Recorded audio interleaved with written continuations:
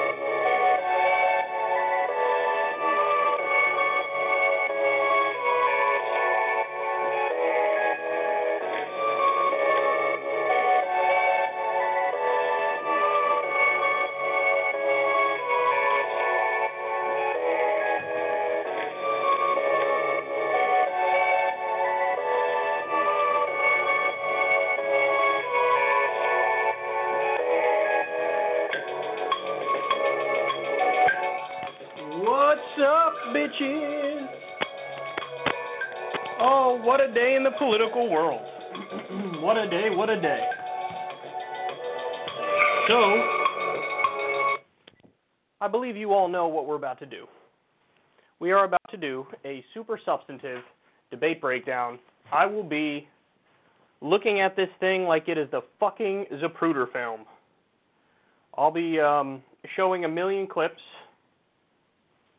and telling you what the deal is with them. What the deal is, Jack. No, Biden did not call Trump Jack, although he should have. He did not call him fat, although he should have done that as well. But there were many moments that will live on. So, first I'm going to start with the total, just the overall takeaways. Then I'll get to some numbers. Then I'll get to specific clips.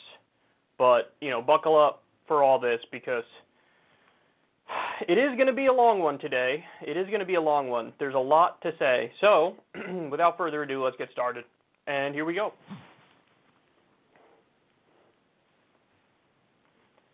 So we had the first general election debate of 2020 last night. And there are many, many takeaways. The first point I would make is it was a colossal mess. I think that that's pretty much unanimous. I don't think it matters how much of a Trump fanboy or fangirl you are, or even how much of a Biden fanboy or fangirl you are. It was a mess. It was a colossal mess. They were screaming over each other. Trump did a lot more of the screaming over than Biden did. Chris Wallace had zero control of the whole thing. He didn't assert himself in a way that was dominant or alpha. It was sort of like meekish interjections, nebbish interjections. I don't know how to talk. Interjections.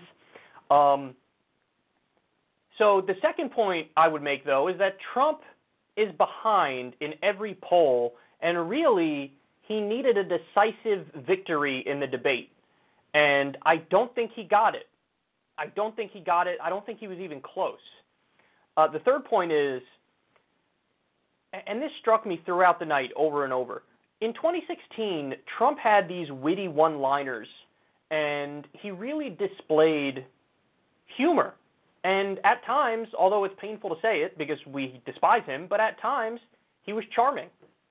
So that was 2016. Now he's not even funny. Like, he's just whining. He's whining nonstop. And he sounds like a Fox News grandpa. When you go back to 2016 and you see the nature of the attacks against Hillary, it was always like, you supported the Iraq War. You represent the status quo. You are the establishment. You're incredibly corrupt. You outsource the jobs.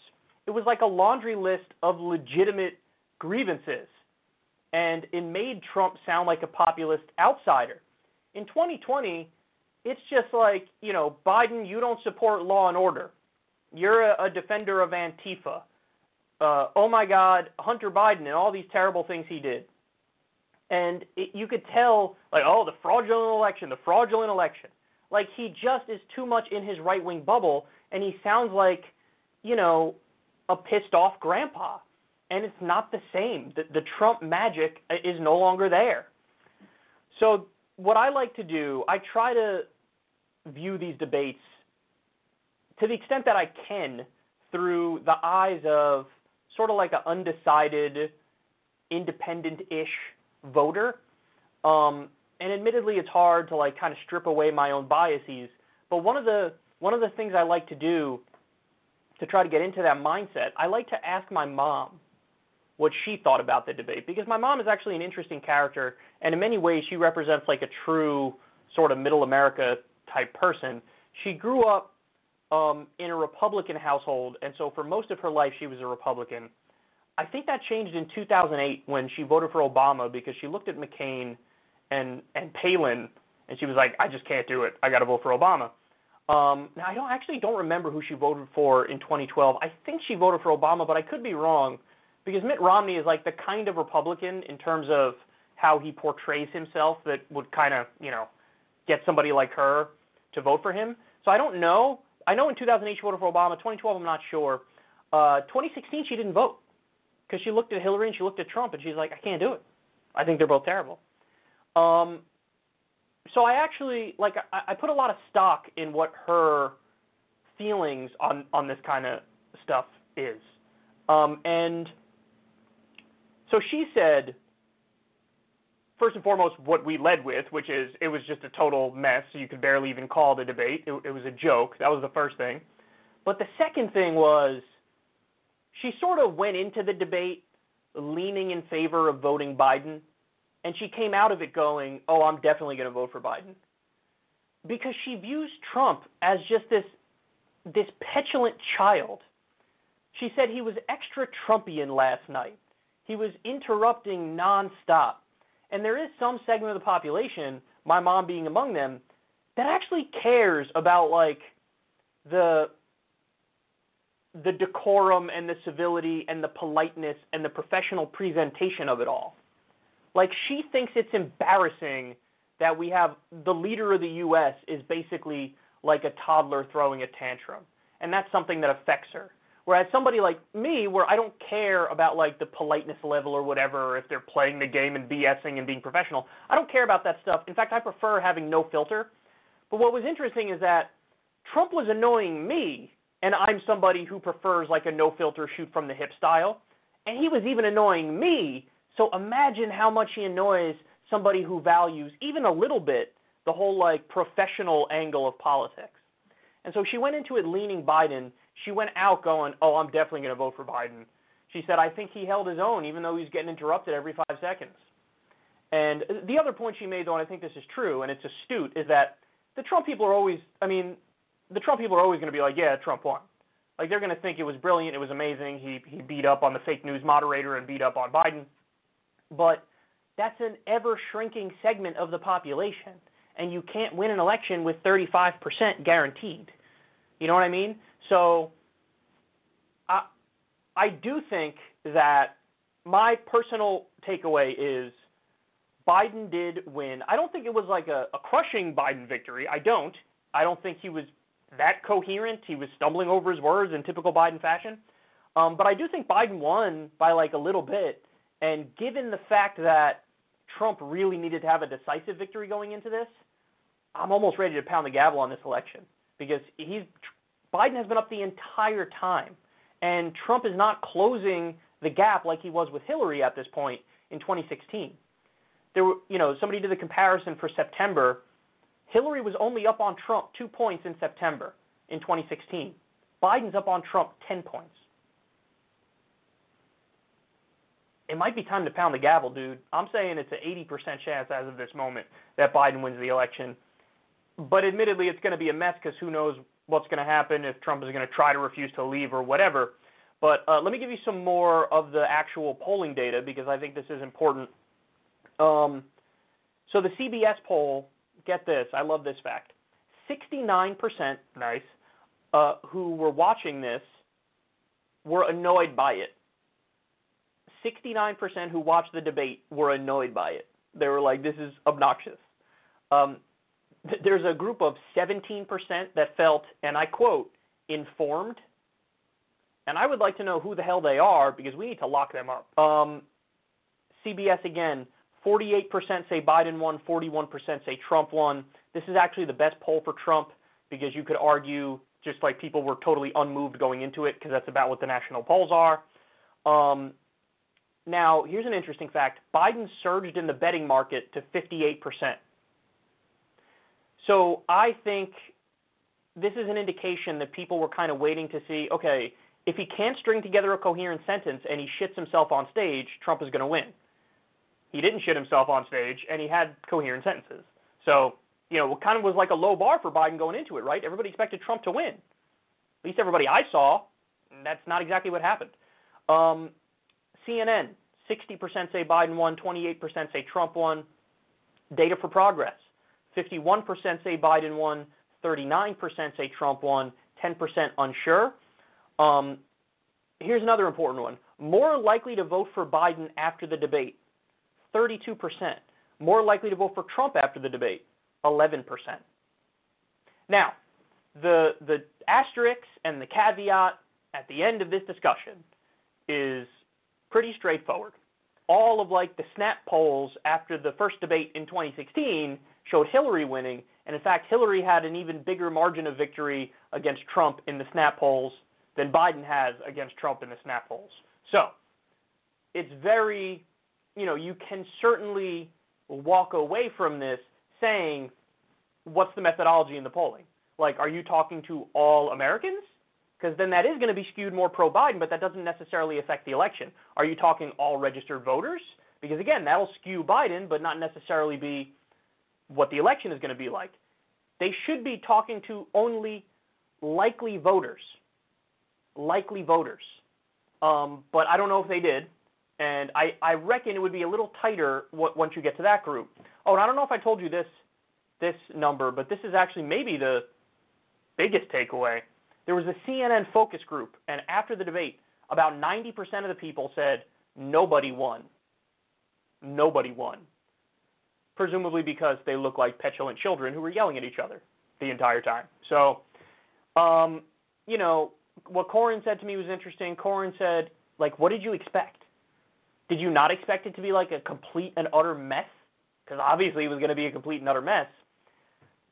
He has a point. I guess what I would say is I didn't necessarily expect the endless stream of interruptions. I expected it to be a mess, but I expected it to be civil enough where people could get sentences out. For Christ's sake, I debated Charlie Kirk, and him and I were letting each other finish sentences, but the two people who were trying to be the leader of the free world can't do that. It is a little mind-boggling, but Anyway, that's our first debate. A common sentiment that I'm hearing from people is, I'm definitely not watching the second one. I've now heard that multiple times, that there's no way I'm watching the second one. Well, that's why I'm here. I'm going to watch it for you, clip out the important parts, and tell you what's going on. So, I got to be good for something, right? Okay. Next. Oh, you know what? Let me pull up a picture of one Joseph Rogan for this.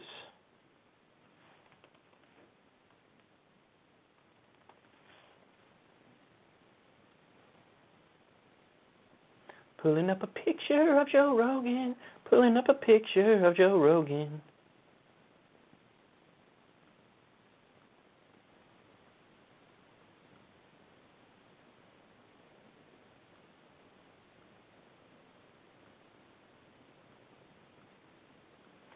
Okay.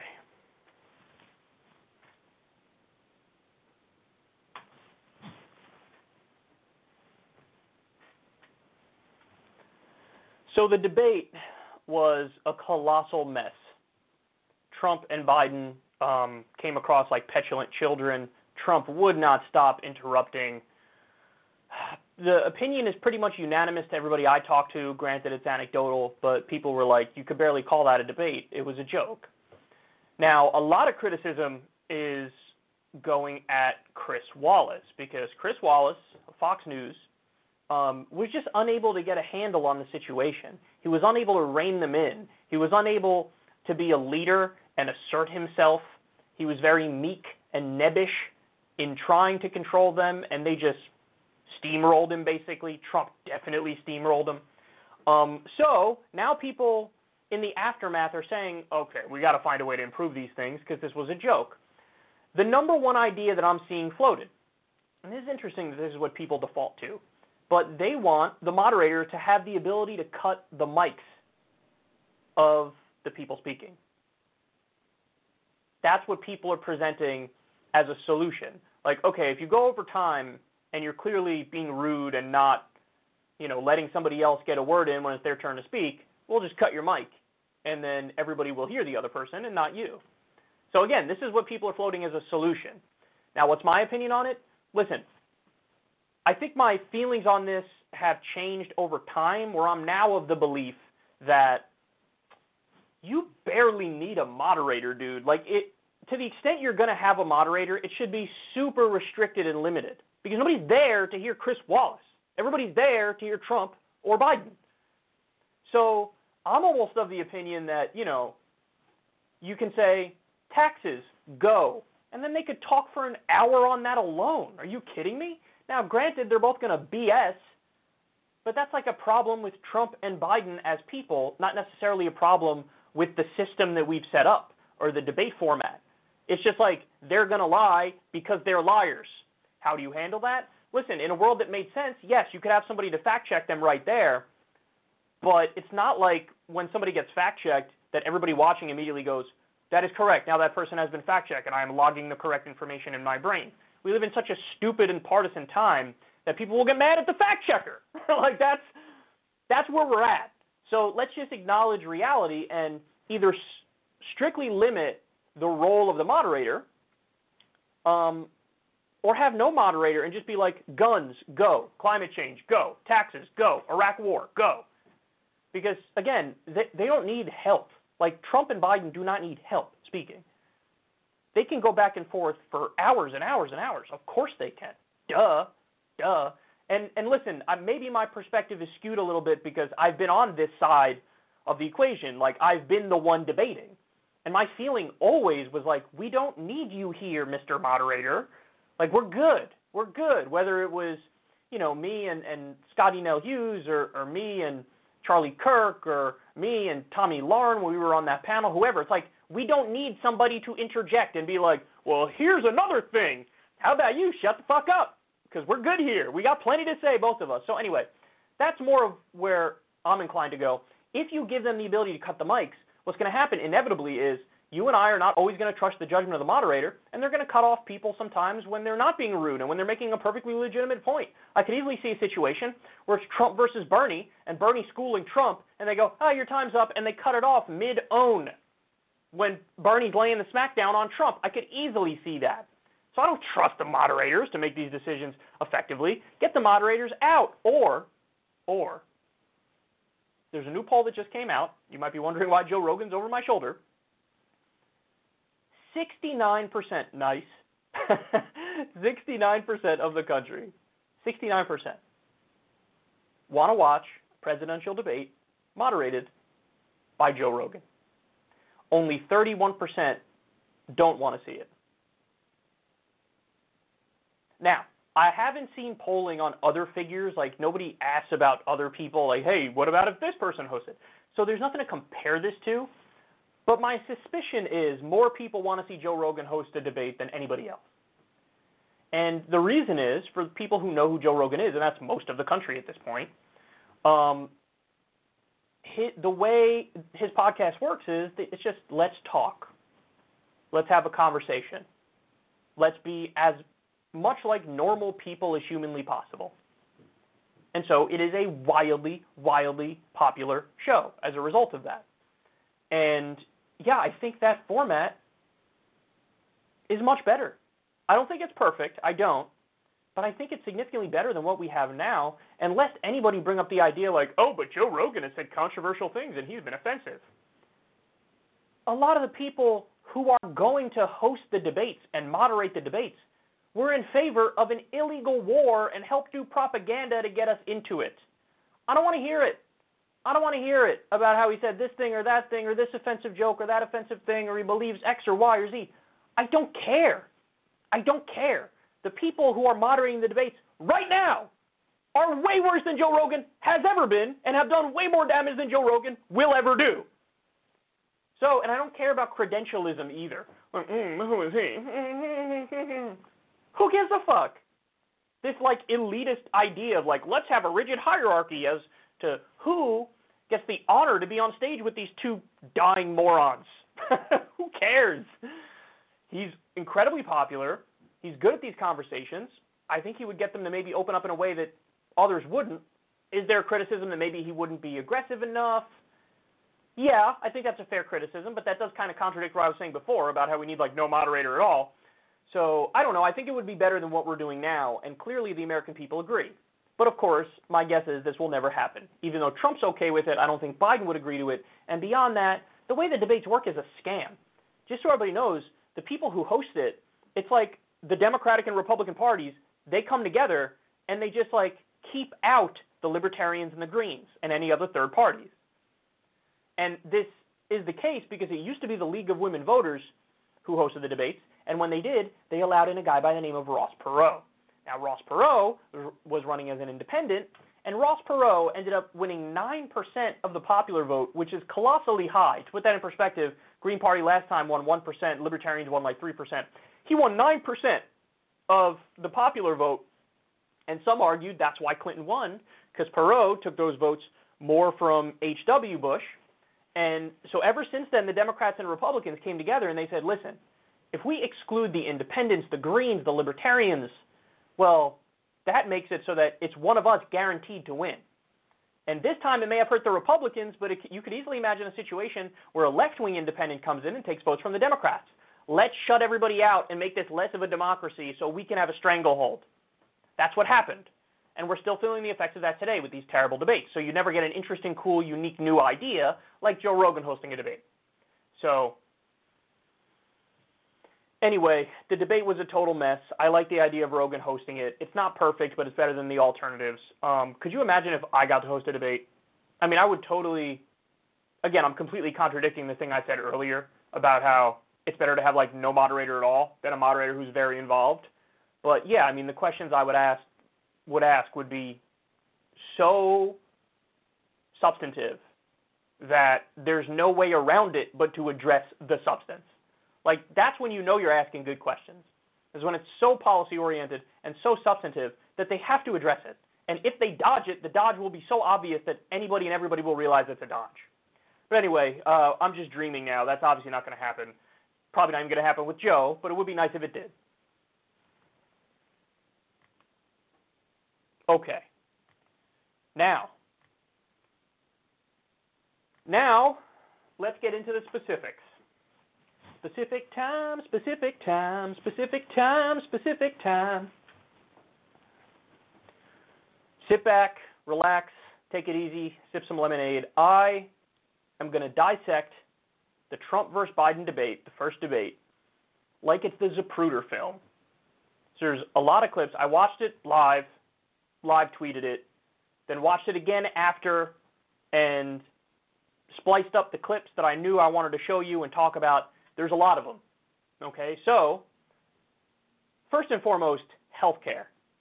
This happened pretty early on in the debate, and what you're going to see here is the exact dynamic that lefties were terrified of.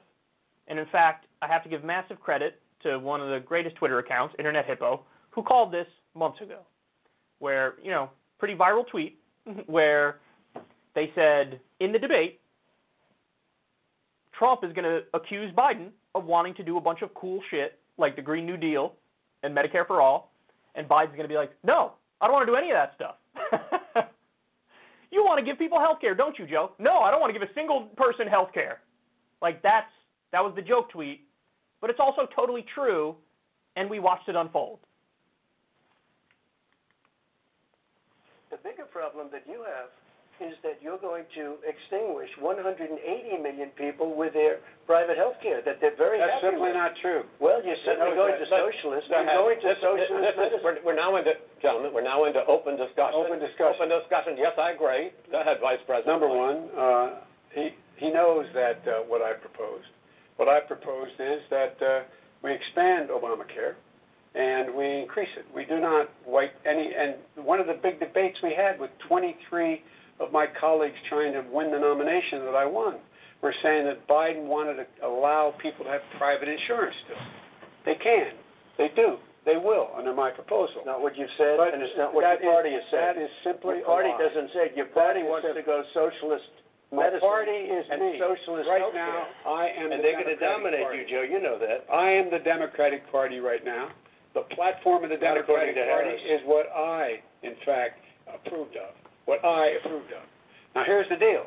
The deal is that it's going to wipe out pre-existing conditions. And by the way, the 200,000 people that have died on his watch, how many of those have survived? Well, there's 7 million people that contracted COVID. What does it mean for them going forward if you strike down the Affordable Care Act? Points out that you would like to add a public option to Obamacare, and Yes. the argument that he makes and other Republicans make is that that is going to end private insurance. It is and not. will, if I can ask you the question, it will That's what end. your party says, by the way. It will end private insurance and create a government takeover of health care. It does not. It's only for those people who are so poor they qualify for Medicaid. They can get that free in most states, except governors who want to deny people who are poor Medicaid. Anyone who qualifies for Medicare would, Medicaid would automatically be enrolled in the public option. The vast majority of the American people would still not be in that option. Number one. Joe, you Number agreed two. with Bernie Sanders, I far did. left, on the manifesto, Well, we call you- it. well, And that gives you socialized medicine. Look, here, Are you I'm saying not you going didn't to agree? listen to him. The fact of the matter is, I beat Bernie Sanders. Not by much. I beat him a whole hell of a lot. I'm here standing facing you, old buddy. Pocahontas would have left Well, 2 days I tell early. you, You would have lost every All primary. he knows how to on do is Super Tuesday. You got look, very lucky. here's the deal. I got very lucky. I'm going to get very lucky tonight as well. And tonight I'm going to make Why? sure because With what? here's the deal. Here's the deal.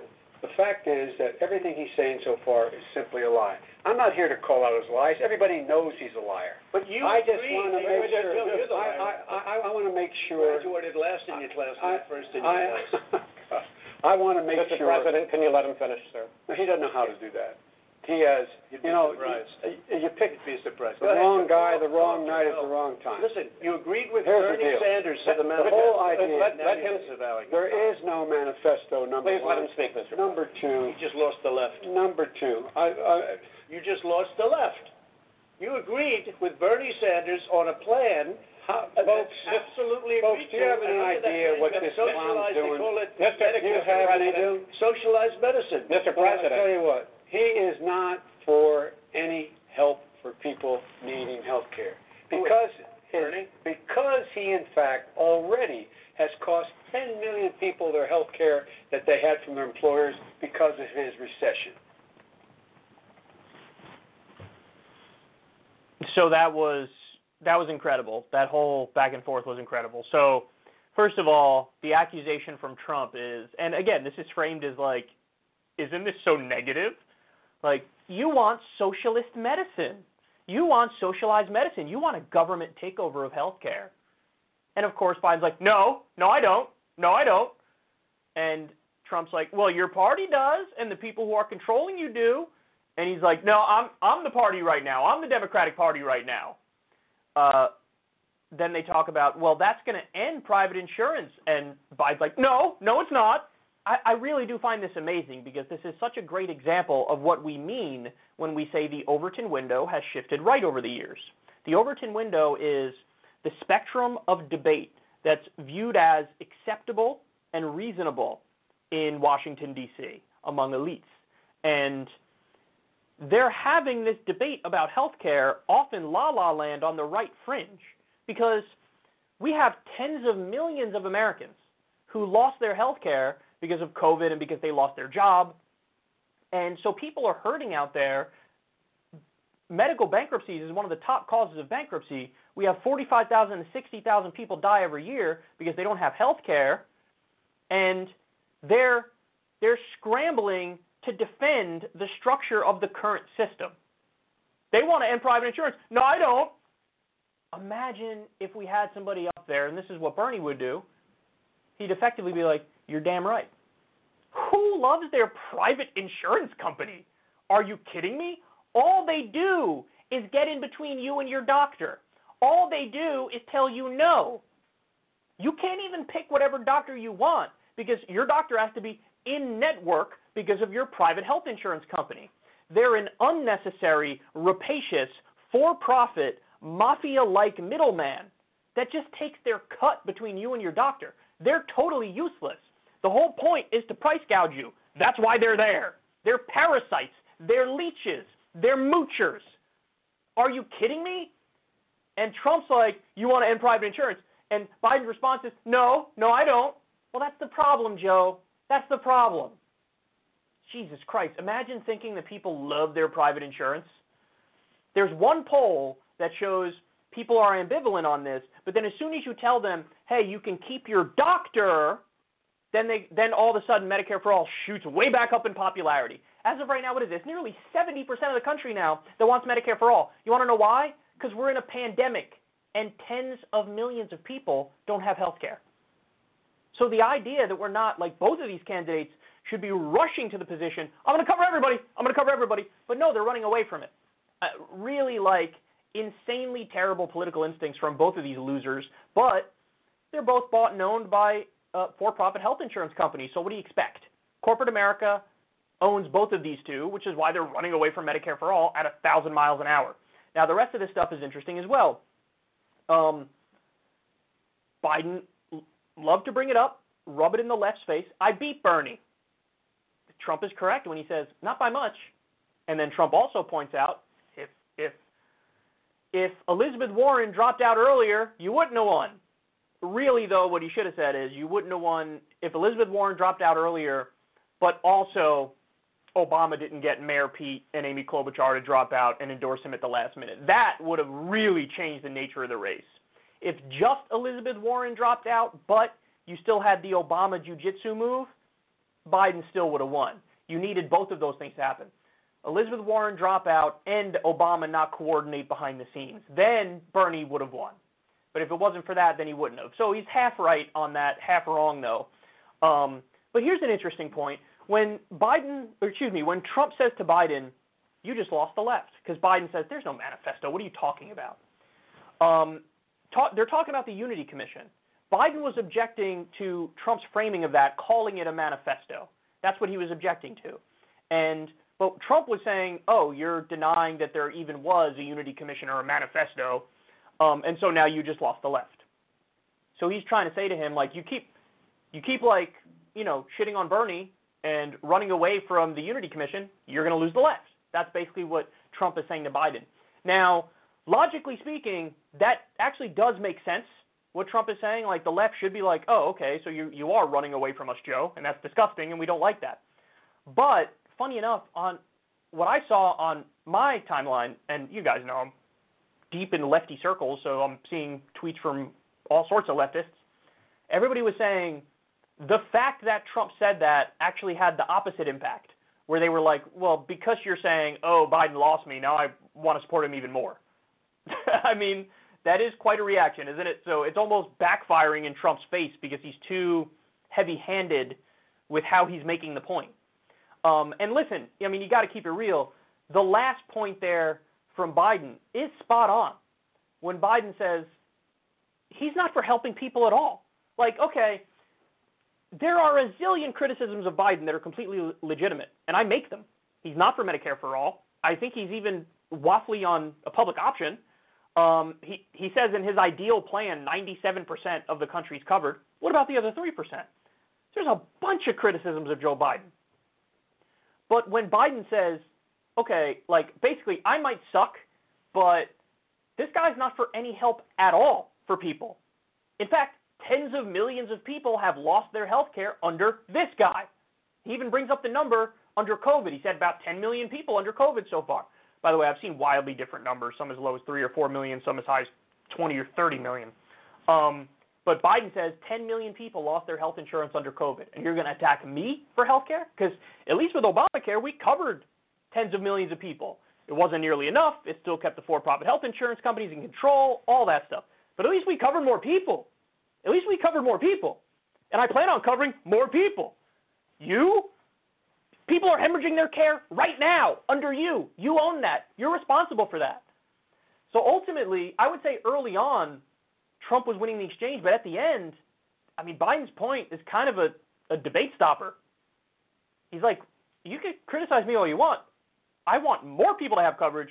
People are losing their coverage under you. You're not for helping anybody. True. Very true. But of course, listen, for me, the thing that just sucks is, yeah, he is running away from Medicare for all. And I mean, we shouldn't be surprised because he was always saying this stuff. So there's a degree of honesty that's there versus somebody like Mayor Pete who pretended to be for it for 7.5 minutes and then he flipped on it. But yeah, I mean, when that's like one of my top issues, if not my top issue, and you look at the state of affairs in the country right now, that is kind of inexcusable, isn't it?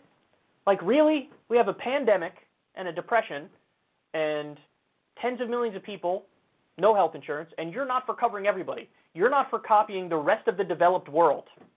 It's just like, wow, we're in this moment, which is like such a defining moment. This is like a new Great Depression. What a terrible year this has been and everything. And these people don't have the proper view of it. They don't have a proper gauge on the scope of the problem and what we need to do to address it. It's just like politics as usual.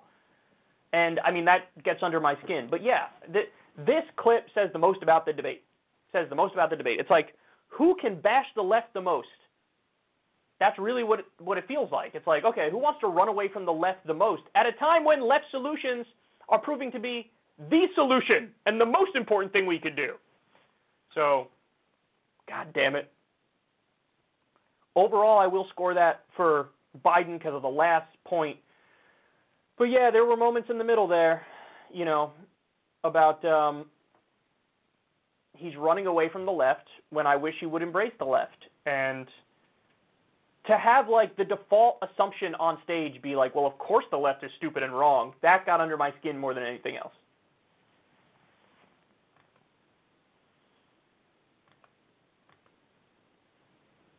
Okay, next.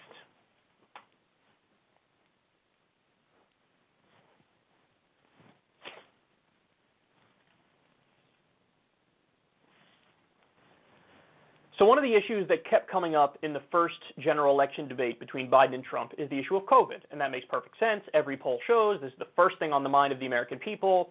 The economy's up there too, but the economy is impacted massively by COVID. So, it paints everything. This could be the COVID election, and if it is, Trump's in serious, serious trouble. I like how he's voguing. Doesn't it look like he's voguing? Remember the Vogue dance? You guys are probably too young for that. But anyway, so here's one of the back and forths on COVID. Let's take a look, and then I'll break it down. Interrupted. Good luck. 200,000 dead. As you said, over 7 million infected in the United States. We, in fact, have 4% of the world's population, 20% of the deaths. 40,000 people a day are contracting COVID. In addition to that, about between 750 and 1,000 people a day are dying. When he was presented with that number, he said, it is what it is. Well, it is what it is because you are who you are. That's why it is. The president has no plan. He hasn't laid out anything. He knew all the way back in February how serious this crisis was. He knew it was a deadly disease. What did he do? He's on tape as acknowledging he knew it. He said he didn't tell us or give people a warning of it because he didn't want to panic the American people. You don't panic. He panicked. In addition to that, what did he do? He went in and we were insisting that the Chinese, the people we had on the ground in China should be able to go to Wuhan and determine for themselves how dangerous this was. He did not even ask Xi to do that. He told us what a great job Xi was doing. He said we owe him a debt of gratitude for being so transparent with us. And what did he do then? He then did nothing. He waited and waited and waited. He still doesn't have a plan. Well, I laid out back in March exactly So what we should be doing. And I laid out again in July what we should be doing. We should be providing all the protective gear possible. We should be providing the money the House has passed in order to be able to go out and get people the help they need to keep their businesses open schools that cost a lot of money. You should get out of your bunker and get out of the sand trap and get in your golf course and go in the Oval Office and bring together the Democrats and Republicans and fund what needs to be done now to save lives. So if we would have listened to you have 2 minutes, sir. If we would have listened to you, the country would have been left wide open. Millions of people would have died, not 200,000, and one person is too much. It's China's fault. It should have never happened. They stopped it from going in, but it was China's fault. And by the way, when you talk about numbers, you don't know how many people died in China. You don't know how many people died in Russia. You don't know how many people died in India. They don't exactly give you a straight count, just so you understand. But if you look at what we've done, I closed it, and you said he's xenophobic. He's a racist, and he's xenophobic because you didn't think I should have closed our country. Wait a minute. Just 2 minutes. You didn't think we should have closed our country because you thought it was terrible. You wouldn't have closed it for another 2 months. By my doing it early, in fact, Dr. Fauci said, President Trump saved thousands of lives. Many of your Democrat governors said, President Trump did a phenomenal job. We worked with the governor. Oh, really? Go take a look. The governors said I did a phenomenal job. Most of them said that. In fact, people that would not be necessarily on my side said that. President Trump did a phenomenal job. We did. We got the gowns. We got the masks. We made the ventilators. You wouldn't have made ventilators. And now we're weeks away from a vaccine. We're doing therapeutics already. Fewer people are dying when they get sick. Far fewer people are dying. We've done a great job. The only thing I haven't done a good job, and that's because of the fake news. No matter what you say to them, they give you bad press on it. It's just fake news. They give you good press. They give me bad press because that's the way it is, unfortunately. But let me just tell you something. I don't care. I've gotten used to it. But I'll tell you, Joe, you could never have done the job that we did. You don't have it in your blood. You could have never done that job. I know how to do the job. I know how to get the job Well, you done. didn't do very well in swine flu. H1N1, you were a disaster. Your own chief of staff said you were a disaster. 14,000 people died, not 200,000. There was no Very economic good. recession. Sir, I don't know why Trump brings that up. Like, you can't bring up swine flu when the death count is so much lower. Even if it wasn't as deadly a disease, they objectively handled it better than you handled COVID. I mean, what a terrible point that is.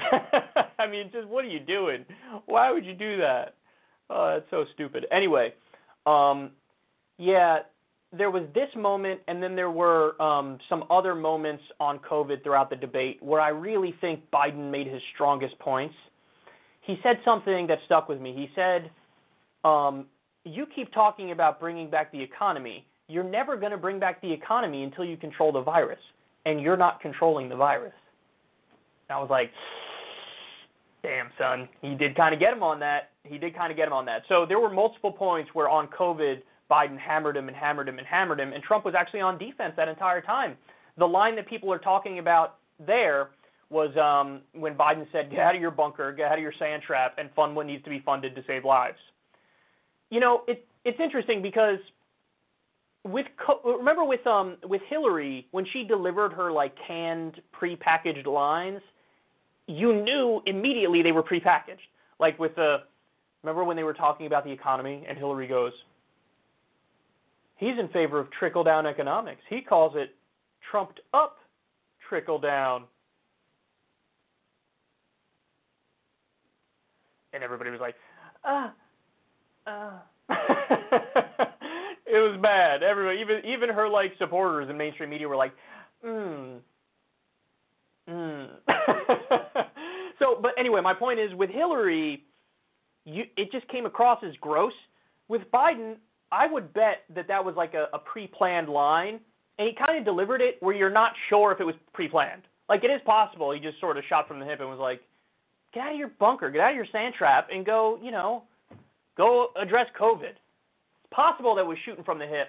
Again, I think it's likely it was pre-planned, but just the fact that we're even questioning whether or not it was pre-planned, I think scores points for him stylistically and kind of in part explains why people don't have that same visceral hatred of Biden that they had of Hillary. It's just not there. So then Trump goes on and talks about how he closed flights from China. This is like his go-to point to say, oh, listen, I took COVID very seriously. I did this amazing thing, and I did it before anybody else would have done it. So aren't I so on top of the ball? Here's the problem, man.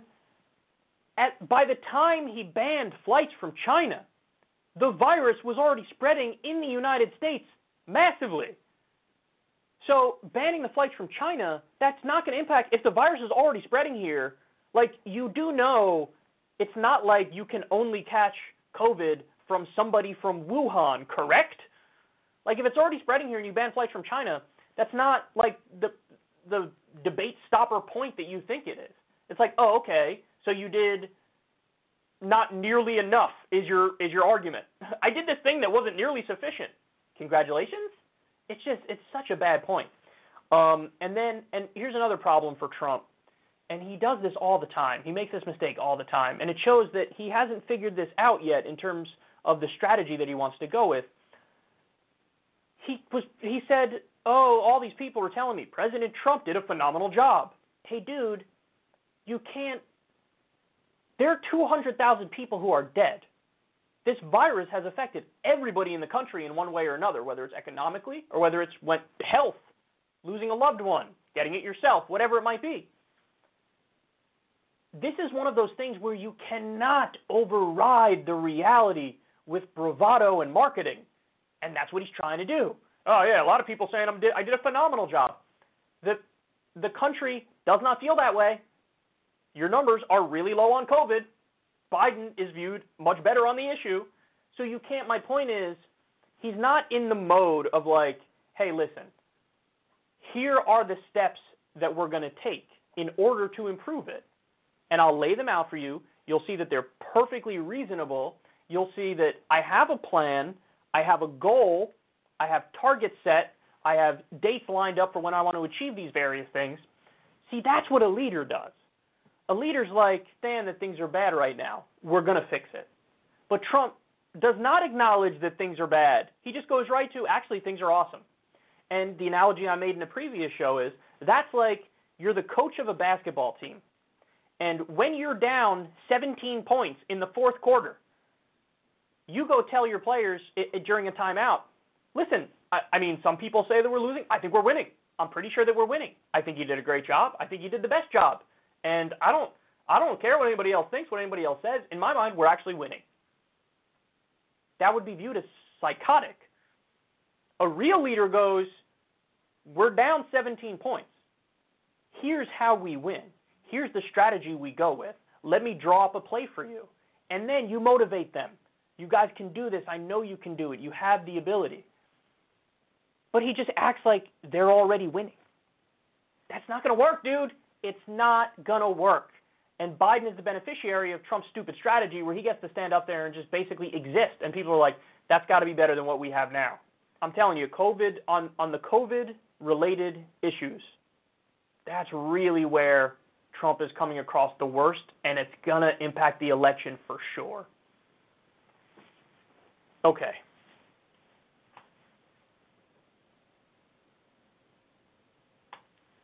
Next.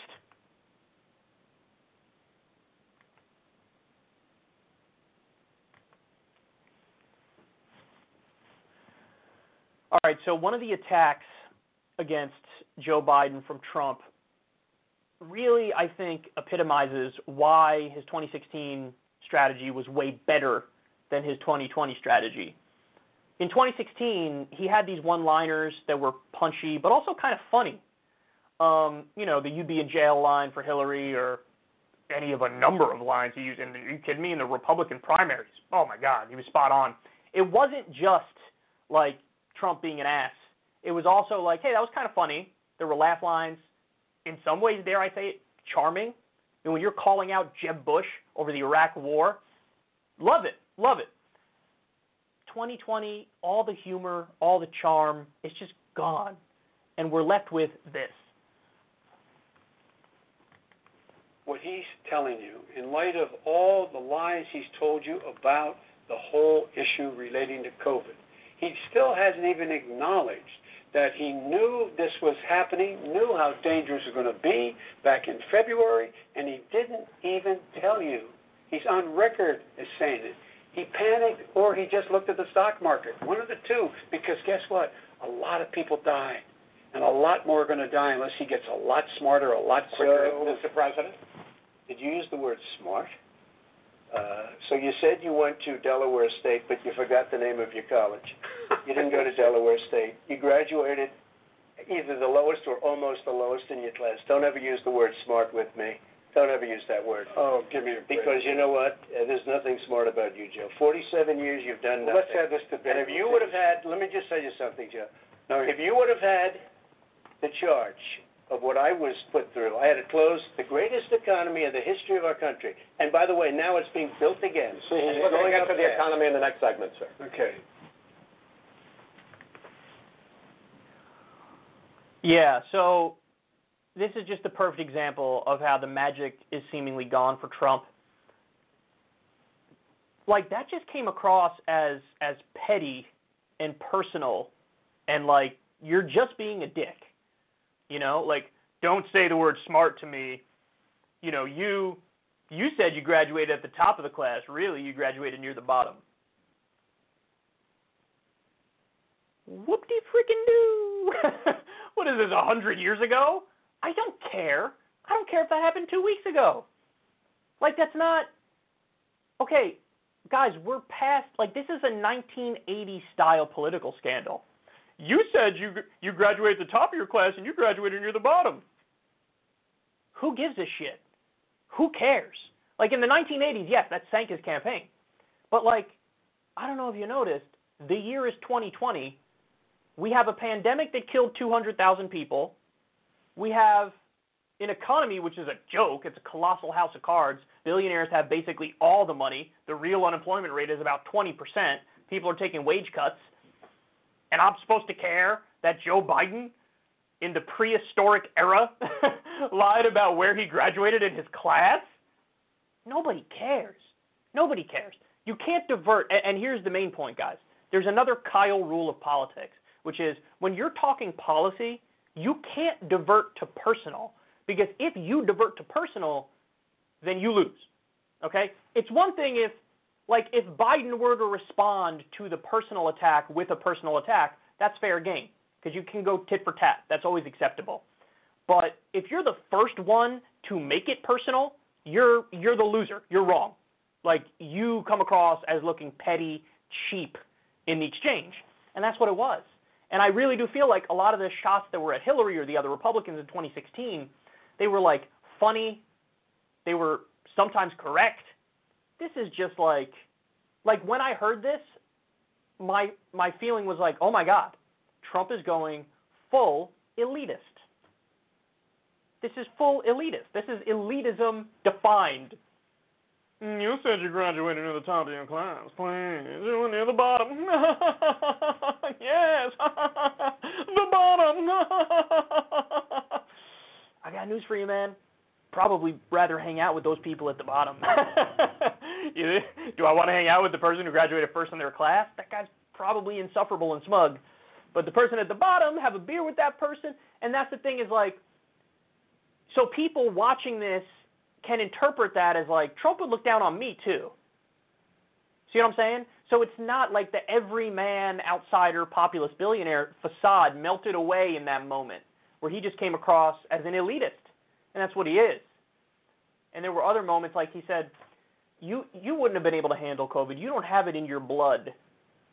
See, that's one of those like soft genetic determinism arguments of like some people are just made for greatness, other people are not made for greatness. I'm one of the people who are made for greatness, and all you plebs out there, ridiculous. You don't have the leadership skills that I have. I was born with them. So elitist, just dripping with elitism and incredibly sanctimonious. And Biden was like, come on, man, in classic Biden fashion, but you got the sense he was really like, shut up. Like, oh, really? You're going to go after me for not being smart? It's like, you're Donald Trump, born with a silver spoon in your mouth, born on third and thought you hit a triple. Like, who are we kidding? This guy thinks he's, I actually don't even know if he really thinks he's intelligent, but he says it all the time, you know. I'm like a really smart person. Who says that? Who says that? Is a real genius going to say that? Like, listen, one thing that's always been the case with me, I'm like really smart. I have a brain. These are things he's actually said. Who says that? So anyway, it's just, this is not the line you go with because you come across as looking petty. And he did. I really think this exchange went against Trump and for Biden.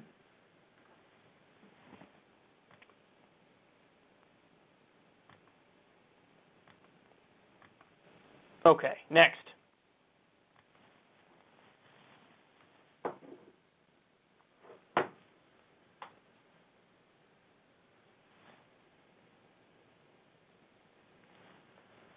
Let's talk about masks.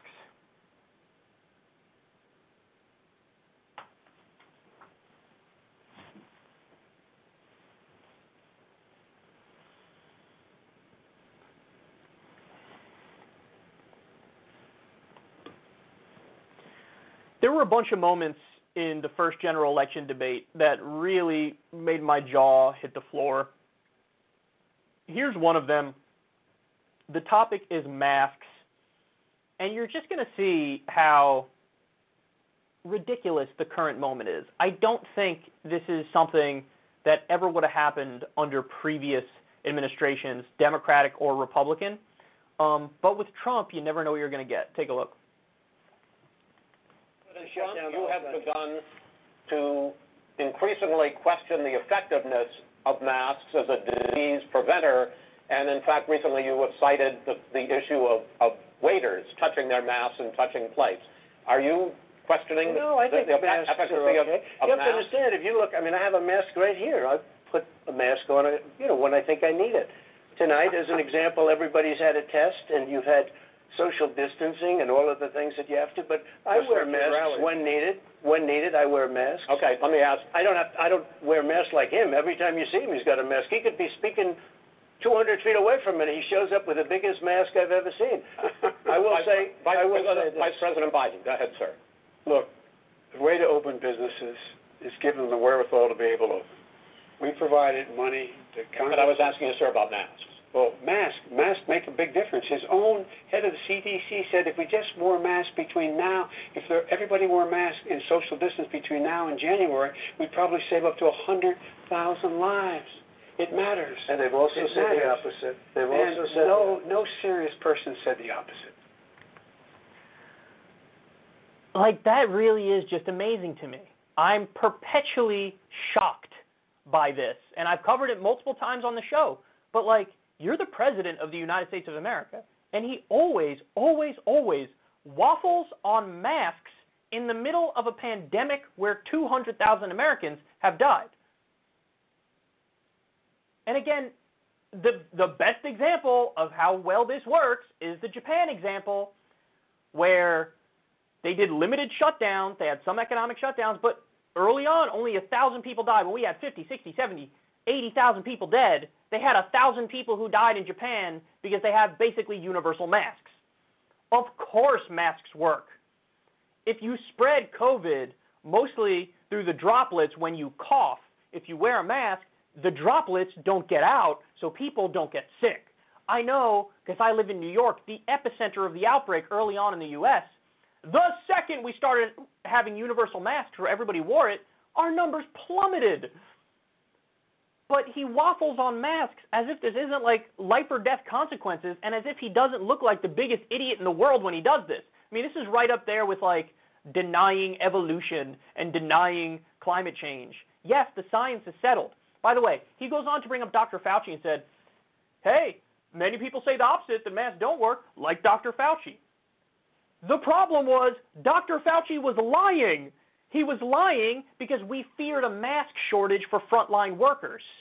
So he said, masks don't work, to try to stop people from buying masks so that our frontline workers would be protected.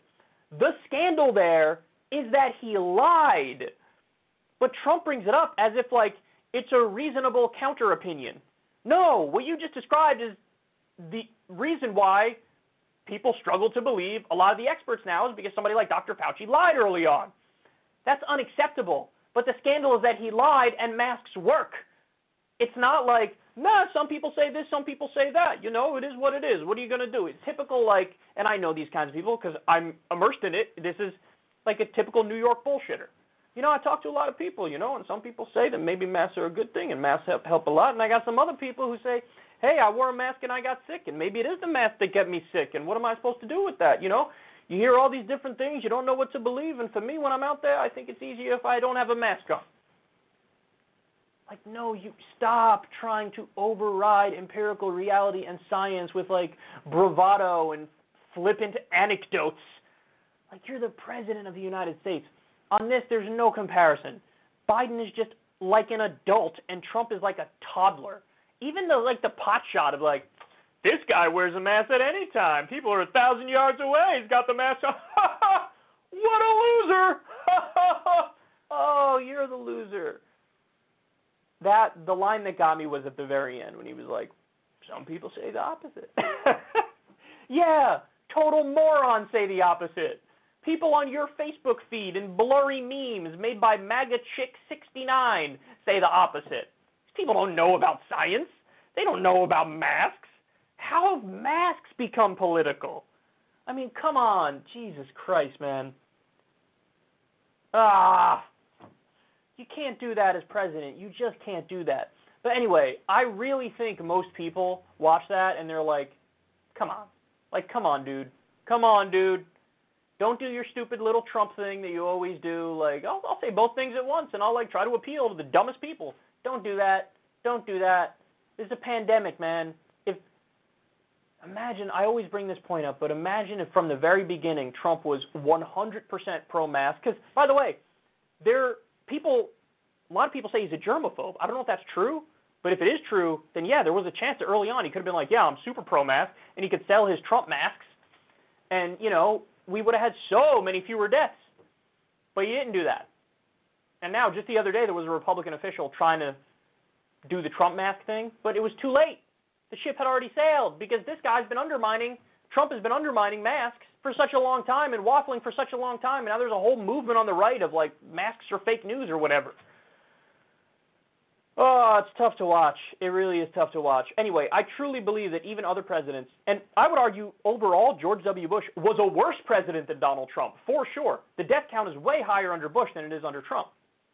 But I do think that on this issue, even Bush would have been better than Trump. Even Bush would have been like, yeah, wear a mask.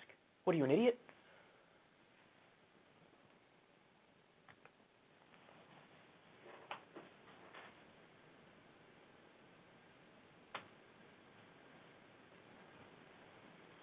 Okay.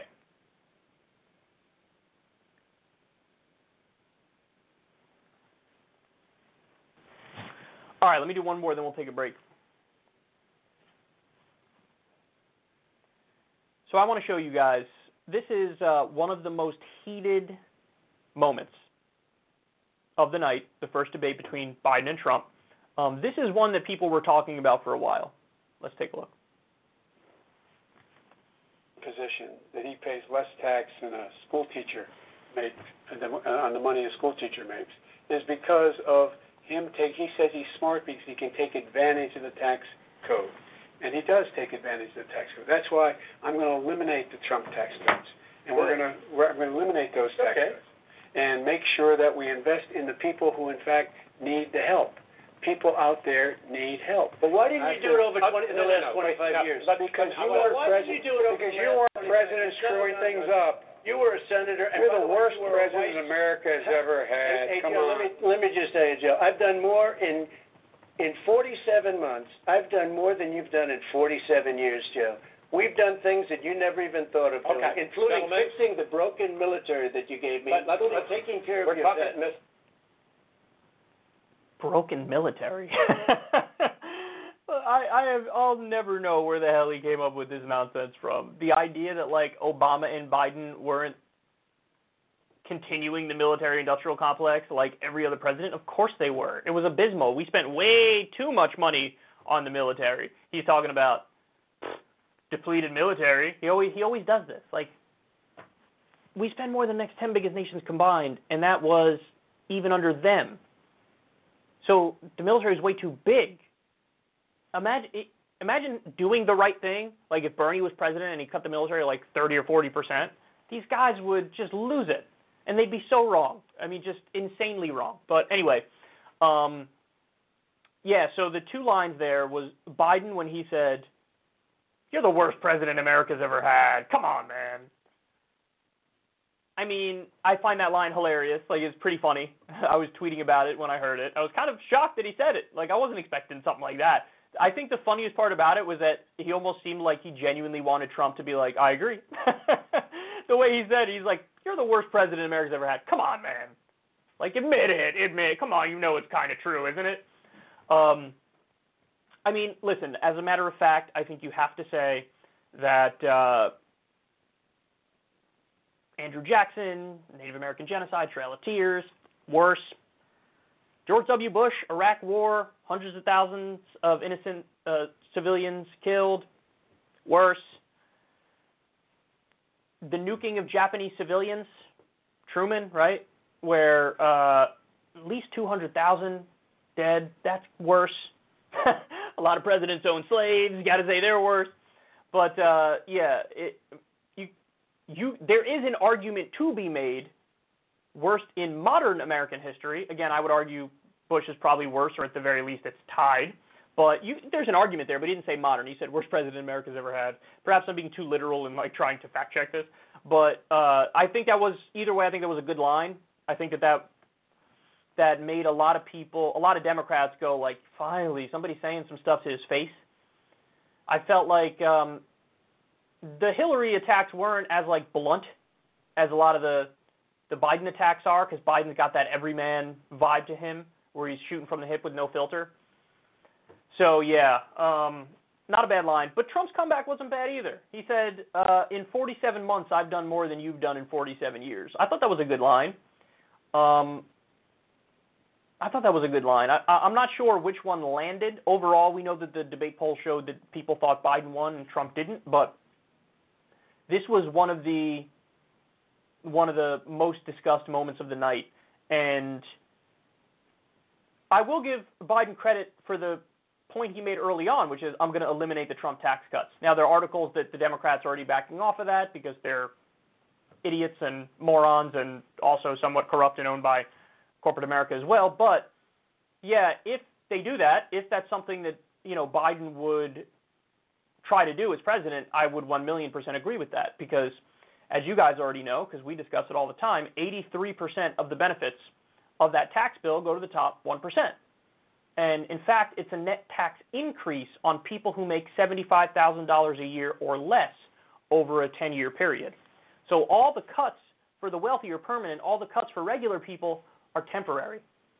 It really is a scam of a bill to just give money to corporations and the wealthy. The corporate tax rate went from nominally 35% to 21% under this bill. Biden says, I'm at least going to take it to 28%, so at least he wants to raise taxes on corporations a little bit. It's his most reasonable take. So, yeah, I agree with Biden on the policy front there. But again, this was one of the biggest moments, particularly because of, you're the worst president America's ever had. Come on, man. And the 47 months, 47 years line from Trump. Okay.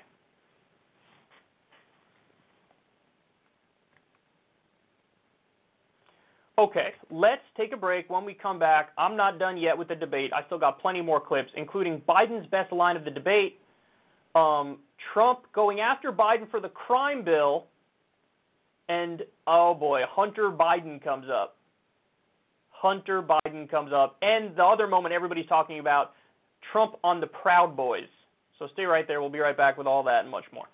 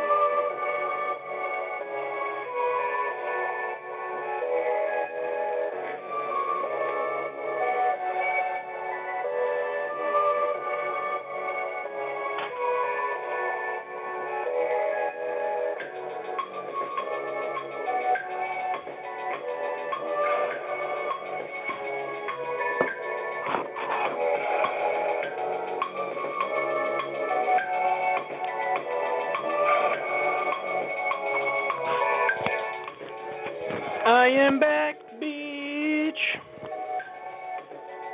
I am back. And we are still diving in to the blood sport that happened last night on all of our TVs. Okay. I want to give another example here of how Trump isn't landing like he was in 2016. That's a theme that I'm going to keep coming back to because I think it's really obvious. Here's a pivot that he made while talking about policy. Look at where he takes the conversation when Biden brings up China. And so you take a look at what he's actually done. He's done very little. His trade deals are the same way. He talks about these great trade deals. You know, he talks about the art of the deal. China's perfected the art of the steal. We have a higher deficit with China now than we did before. We have the highest trade deficit China with ate Mexico. your lunch. All right, gentlemen. China ate your lunch, Joe. And no wonder your son goes in and he takes out billions of dollars. Takes out billions of dollars to manage. He makes millions of dollars. And also, while we're at it, why is it, just out of curiosity, the mayor of Moscow's wife gave your son $3.5 million. What did he do to deserve it? What did he do with Burisma to deserve $183,000? None of that question and an answer. None of that is true. Oh, really? Totally, No, Mr. President, please. Totally discredited. So here's the thing. Is it a real issue when you talk about Hunter and corruption? It is. It absolutely is. And you see this all the time with these career politicians who've made it to the highest levels of government. Their families cash in ways that, at the very least, are unethical. Probably it goes beyond that, and it's illegal in some instances, but at the very least, it's unethical. It is true that Hunter Biden was getting paid a lot of money sitting on a Ukrainian natural gas board, and he doesn't know anything about Ukraine or anything about natural gas. And so, yeah, the idea is they're getting these cushy jobs because it allows them access to Biden, and Biden is a powerful politician, and he can do favors for whichever Ukrainians are involved, the Ukrainian government, so on and so forth.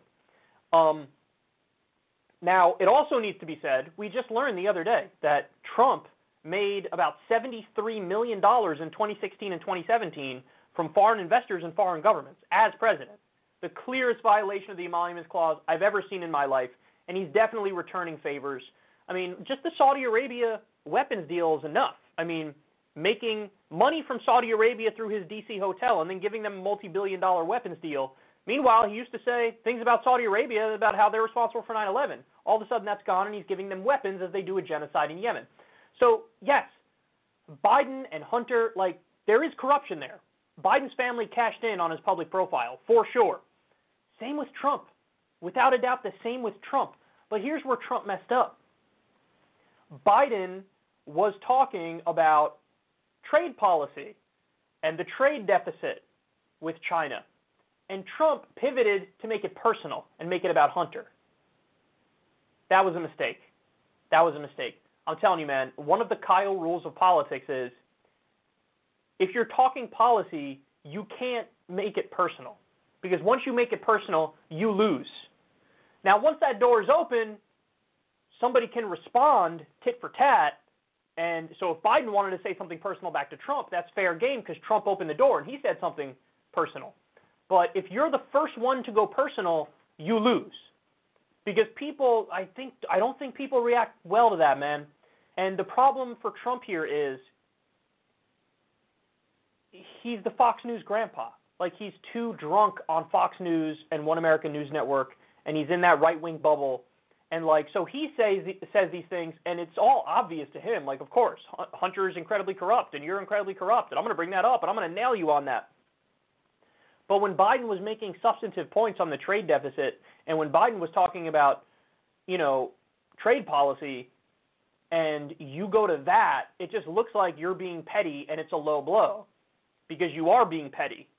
Now, it's not a low blow because corruption is fair game, but, that's where, again, if Biden wanted to, he could flip that right back on you. You made over $70 million from foreign investors and foreign governments as president. Jimmy Carter had to sell his peanut farm just because of the appearance that some foreign investors or foreign governments might pay him through there. So, again, I'm telling you, man, that is not landing for Trump. In 2016, Trump's one-liners were witty, clever, sometimes correct, funny, but this is not. That's just like, it's screechy, it's whiny, it's insular. Only the people who are already full MAGA are going to watch that and go, yeah, good point. Regular people don't really care about Hunter. They don't know and they don't care. Plus, you're the one that's in power now, and you're the one that's taking money from foreign investors and foreign governments now. So it's too in his own bubble. He's dating himself. The attacks on Hillary in 2016 were around the Iraq War, were around trade policy. Now it's Biden hitting Trump on trade policy. By the way, Biden brought up in the debate, Buy America. Basically stealing a Trump line from Trump. Trump focusing on trade and bringing jobs here. And Biden was the one talking about that, and Trump goes to Hunter. There was another line that pissed a lot of people off too. I don't think you saw it here, but where Biden brings up Beau, his son that died, and talks about, he brings up I think it honestly was a fake report in the Atlantic about Trump called the troops, what was it, suckers and losers or something. It was and the guy has a history of making stuff up, the guy who wrote that piece. So I actually don't think Trump said that, but put that aside. Biden hit Trump on that and said, you call the soldiers losers and suckers. My son Beau was not a loser or a sucker, or something along those lines. And Trump's like, who? Who are you talking about? Hunter? I know Hunter's like making a lot of money, and I know Hunter got kicked out of the military for cocaine use. And Biden was like, no, I was talking about Beau, like the son that died. And so, of course, the media clutches their pearls. Oh, how could you? He talked about Beau and you brought up Hunter. But the point that I see people stressing is he hit Hunter for being an addict. And like anybody who knows anything about addiction knows, it's a lot more complicated. It's not just a moral failing of the person who has addiction. It's a lot more complicated than that. And Trump's like flippant old guy, diagnosis of like, he was dishonorably discharged because he was doing cocaine. Like he turned a criticism that substantively is legitimate about like Hunter and corruption, he turned it into a gross personal attack about addiction. And it's like, it's just, I'm telling you, it's not cute anymore. Trump is now coming across as crass and unhinged and bloviating and annoying and whiny. It's not like the punchy, witty 2016 Trump that was actually interesting. So, I mean, this is just one guy's opinion here that you're getting from me. Maybe you guys disagree. Maybe you disagree a lot. Maybe you disagree a little. Whatever it might be. But my take on it is, it's not, the magic is gone. The magic is gone. He's too in his own bubble. He's too drunk on Fox News. He's not, the attacks don't hit a nerve anymore because it's not on war. It's not on trade policy. It's petty. It's personal. It's vindictive. And also, 200,000 people died on his watch, and that's going to hurt any incumbent president. Okay. Next.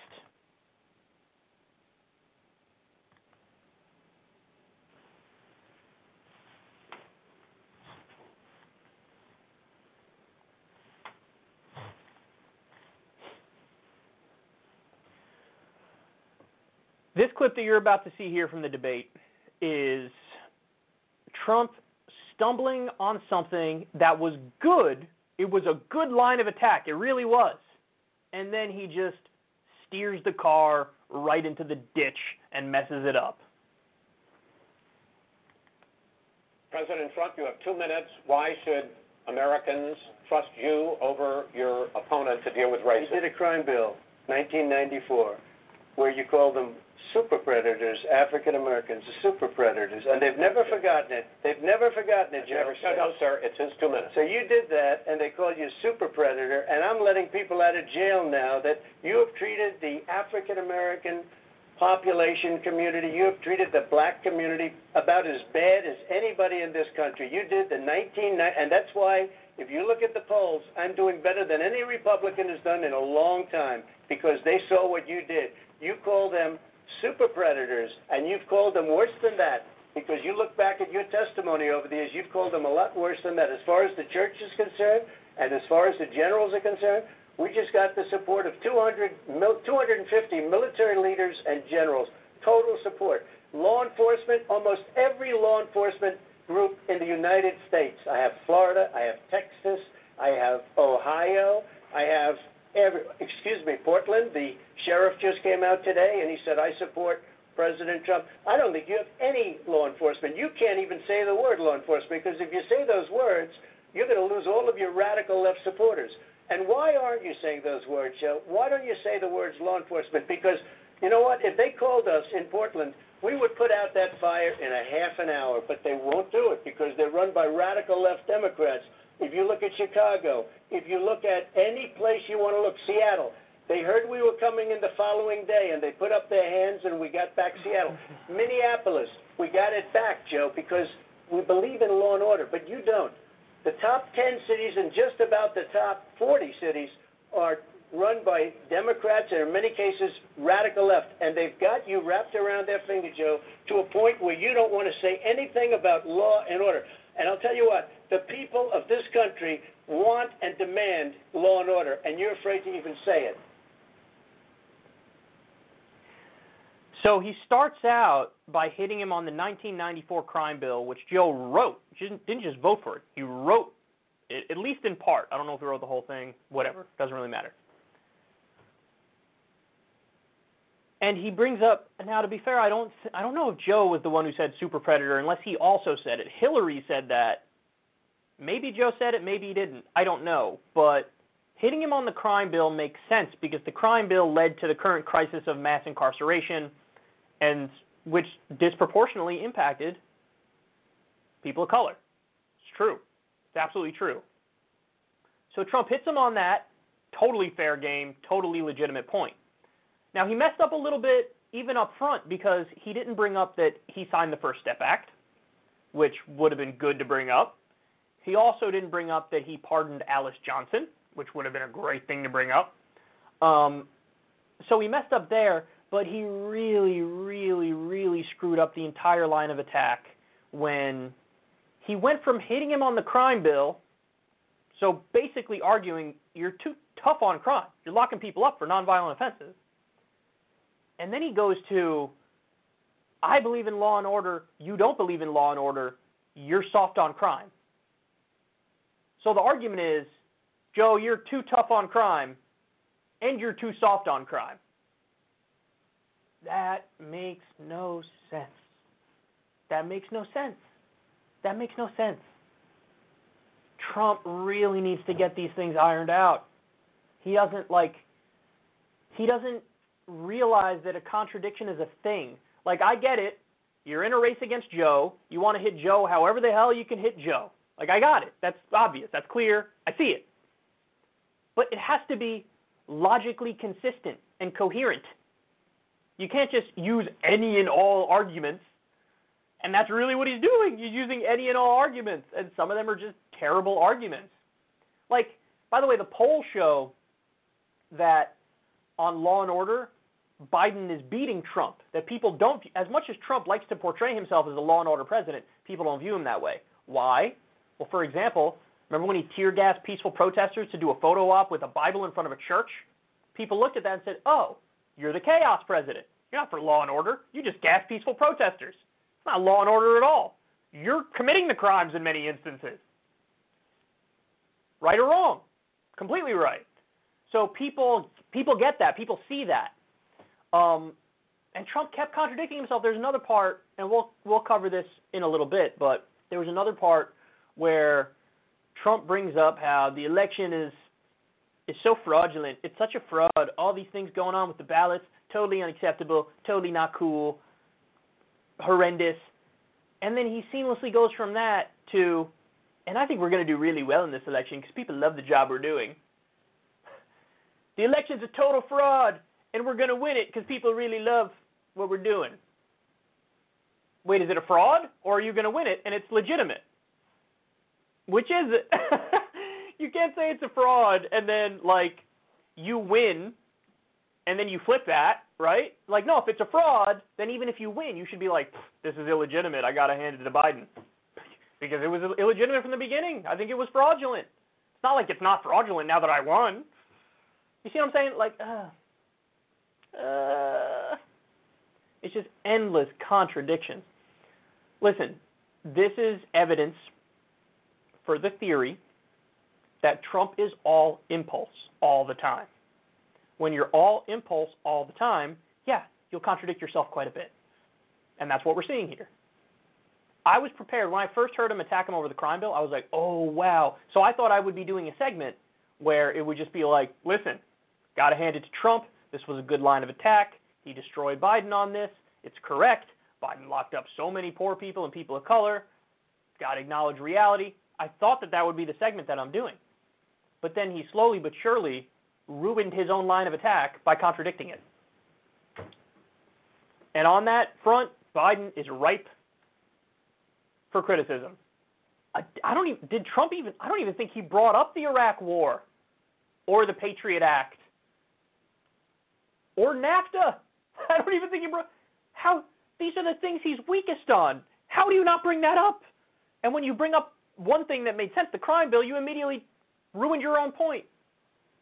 I mean, I know I've said it 1,000 times, but I'm going to say it again. Trump is in trouble. I'm just about ready to pound the gavel.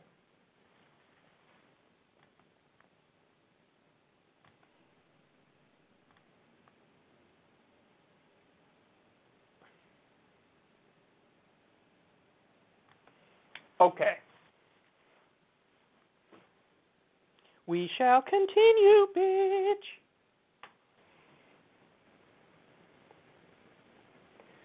So there's a lot of talk about, what line was the best line of the debate. I want to give you what may be Biden's best line, and then we'll talk about it. Crime. It is crazy what's going on, and he doesn't want to say law and order because he can't, because he'll lose his radical left supporters, and once he does that, it's over with. But if he ever got to run this country, and they ran it the way he would want to run it, our suburbs would be gone. By the way, our suburbs would be gone, and you would see problems like you've never seen. He wouldn't know a suburb unless he took a wrong turn. Oh, I know suburbs. He would not. So I was raised in the suburbs. This is not 1950. All these dog whistles and racism don't work anymore. Suburbs are by and large integrated. There's many people today driving their kids to soccer practice and or to black and white and Hispanic in the same car as there have been any time in the past. What really is a threat to the suburbs and their safety is his failure to deal with COVID. They're dying in the suburbs. His failure to deal with the environment. They're being flooded. They're being burned out because his refusal to do anything. That's why the suburbs are in trouble. I do want to talk. Credit where it's due, man. That was a really, really good line of attack.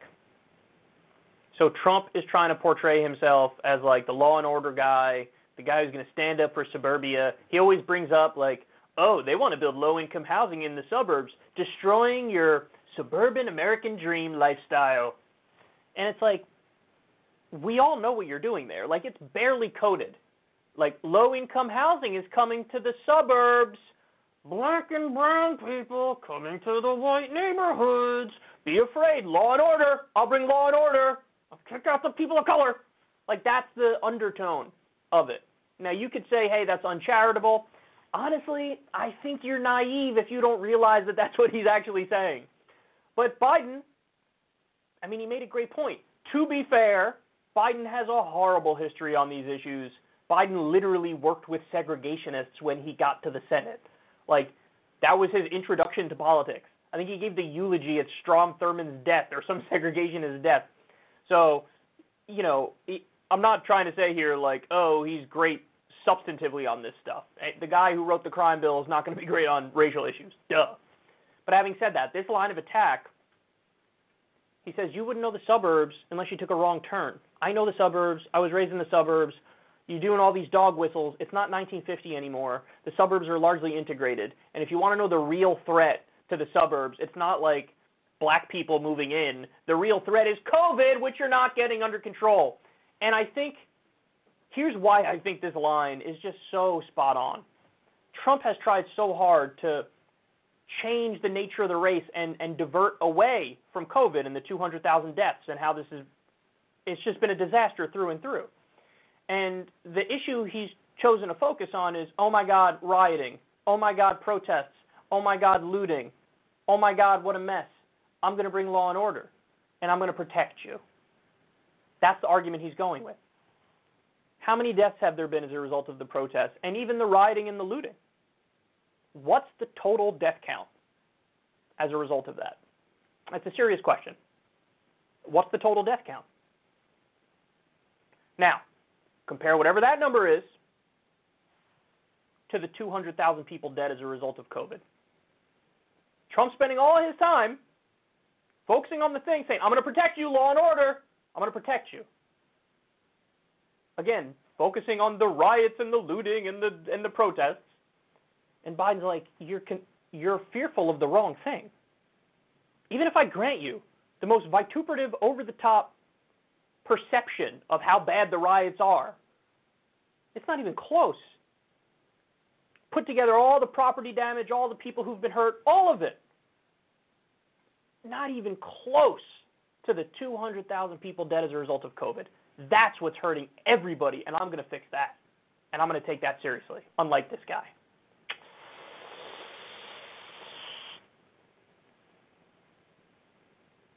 Am I pounding the gavel?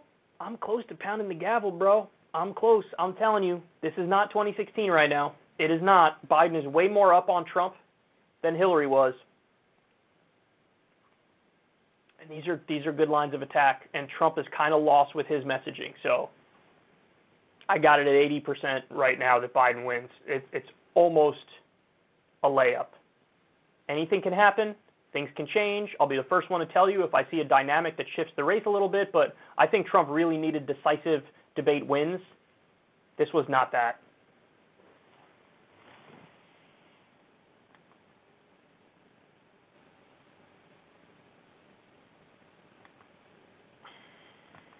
Okay.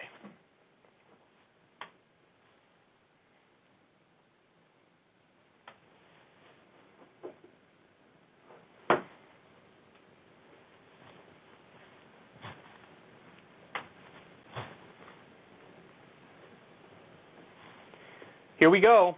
Biggest moment of the night in the first debate between Trump and Biden. This is what everybody's talking about, and I think it's fair. I think for good reason people are talking about this. Trump was asked by Chris Wallace to denounce white supremacists and right-wing extremists, and here's his response. You have repeatedly criticized the vice president for not specifically calling out Antifa and other left-wing extremist groups. But are you willing tonight to condemn white supremacists and militia groups and to say that they need to stand down and not add to the violence in a number of these cities, as we saw in Kenosha and as we've seen in Portland? Sure, are you I'm prepared to do specifically do it? Go ahead. I would say almost everything I see is from the left wing, not from the right wing. So what are you saying? I'm willing to do anything. I want to see peace. Then do it, sir. Say it. You want to call them? What do you want to call them? Give me a name. White supremacists and right Proud Boys. Stand back and stand by. But I'll tell you what.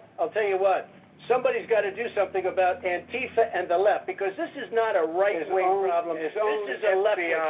This is a left-wing problem. White supremacists. Antifa's an idea, not an organization. Oh, you got it. Not militia. That's what his idea. FBI director said. Well, Damn. Okay, so we'll get to the elephant in the room in a second. But to Biden's point, he's actually correct. Our own intelligence agencies say that Antifa, as such, is not a centralized organization with a traditional hierarchy. It's just left-wingers who go out in the streets, and there's no leadership. There's no marching orders. There's no, as a lot of people on the right like to believe, like funding from George Soros or whatever. That's not a thing. It's just left-wingers who go out on the streets, and they're not taking orders from anybody. Now, does that mean that Antifa doesn't exist? No, of course not. Of course they exist. Duh. But it does mean that there is no traditional organization. And in order to really craft the narrative of them being such a terrible boogeyman, they feel like that's an important component. They feel like there has to be an organization, and so they pretend like there's an organization. And like they want to categorize them as a terror group, you know. But it's like, there's really no group. Can you do that? No. So Biden's actually correct on that. I know right-wingers think that's sort of like a distinction without a difference type point. I don't know. I think it's relevant. I think it's definitely relevant. But let's get to the main point here. Trump is asked to condemn white supremacists and militia groups. And he starts out by saying, sure, I'm willing to do that. Then he says, but I would say almost everything is from the left. Really. Almost everything is from the left. Listen, the data on this is overwhelming. And, you know, it's not like the intelligence agencies are fans of the left. In fact, they view part of their job as, like, making sure those people don't get power. But the data is there are way more right-wing terror attacks than left-wing terror attacks. That's not an opinion. That's a fact. Okay? Now, he could say, oh, well, I mean, like, very recently. Really? You don't see issues on the right as well? You don't see these people showing up with weapons, ready to pour fuel on the fire? You didn't see what happened with Kyle Rittenhouse? See, that's the thing. It never counts to them when it's somebody on the right. It never counts. Even if somebody ends up dead, it doesn't count. Because they define everything. It was always self-defense for them. So that's why Trump says, everything I see is on the left. That's also because you watch One America News Network and Fox News. So you're unaware of anything that would contradict your narrative. Correct? So he goes from saying, sure, I'll condemn white supremacists and militia groups to, but to be honest, I would say almost everything is on the left. And then he says, name a group, and I'll denounce them. And they bring up Proud Boys, and he says, Proud Boys, stand back and stand by. But somebody's got to do something about Antifa. See, I would argue the next line is almost worse than the stand back and stand by. Because there would have been a case of like, yeah, he said that, but he didn't mean it in the way people are interpreting it. Like stand by as in like what? What do you mean stand by? He's going to give you orders and you're going to unleash if things don't go his way? Like what do you mean stand by? Could have argued, yeah, I tripped over my words. I really meant stand down, but I said stand by. There were ways to wiggle out of it. There was plausible deniability until the next line where he said, but somebody's got to do something about Antifa. That is a green light to use violence against the left. That is a green light to use violence against the left. Proud Boys, stand back and stand by, but somebody's got to do something about Antifa. This point's been made a million times. You could argue it's obvious at this late date, but that is not something any other president would have said ever. Even ones I hate. I think overall, George W. Bush was actually a worse president than Donald Trump because the body count is way higher under Bush than it is under Trump.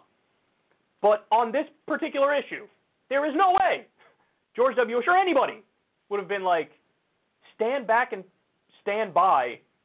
Somebody's got to do something about Antifa. This is like textbook definition of pouring fuel on the fire and not bringing about peace and stability and law and order that he pretends to love so dearly. And this is why Biden is beating him on his own issue of law and order that he's putting front and center. Is because everybody, even Republicans, go, yeah, clearly you're pouring fuel on the fire. Clearly you're not trying to bring people together. Clearly you don't want cooler heads to prevail. Clearly you're taking a side, and you'll defend that side no matter what, even if people end up dead. Hey, they were probably asking for it, weren't they? They were on the left. They were dressed in black. Clearly they were asking for it. I mean, again, this is the guy who gassed peaceful protesters to do a photo op with a Bible in front of the White House. That guy's concerned about law and order and justice and going about things the proper way? No, he's on a side. The side is the right. Stand back and stand by. Somebody's got to do something about Antifa. And in case you thought, hey, it's up in the air, maybe this isn't as bad as people are saying, Proud Boys interpreted it exactly as you think they interpreted it. They viewed that as like a green light, a wink and a nod. Yes, sir. Stand back and stand by. Say the word. So listen, I mean, this is the fear, man. Let's say we get the red mirage scenario on Election Day, where it looks like Trump did well on Election Day, but by the time all the votes are counted, a week later, Biden wins. So it goes from Trump thinking he won to Biden winning. He's already said he's going to downplay the legitimacy of the election. He's already doing it nonstop. And now he's telling the Proud Boys and right-wing groups, stand back and stand by, and somebody's got to do something about Antifa. We are not in a good place right now. We are not in a good place at all. It's going to get ugly. Honestly, no matter what happens, it's going to get ugly. It's already ugly. Because when you let people know, like, I'm on your side no matter what, yeah, they're going to be quicker to violence. Whether it's the 100 multi-car caravan that showed up in Portland, fight back against the left, just pour fuel to the fire. Whether it's the Proud Boys, whether it's some other right-wing militia, some other white supremacist group, whoever it may be. The wink and the nod has never been more obvious. It's really not good, man. Anybody else. And I've talked to people who are not lefties in the wake of this, and they were like, he couldn't do it. He couldn't just be like, of course, condemned. He had to, condemned, but I would say almost everything is from the left, and, okay, Proud Boys, stand back and stand by, but somebody's got to do something about Antifa. He knows what he's doing here. He does. He knows what he's doing. In the same way that, you know, we learned recently the talk with Bob Woodward, remember that? So we talked to Bob Woodward and was telling him, like, yeah, this thing is really bad. It's way more deadly than the flu. And I'm going to downplay it because I don't want to panic people. He was saying that behind the scenes, and then in public, he was saying, this thing is just like the flu. So he's lying, and he knows he's lying. I feel like this is an instance where he's sort of stoking his people to say, yeah. If need be, we're going to try to, like, do an authoritarian takeover. And he knows that's what he's doing. He knows exactly what he's doing here. So,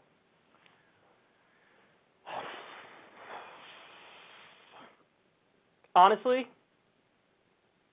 this does make me think, though, that, again, it helps Biden politically. Because this is such chaos, man. People don't want this. People don't want this. And a lot of normie Republicans don't want to view themselves as in league with extremists.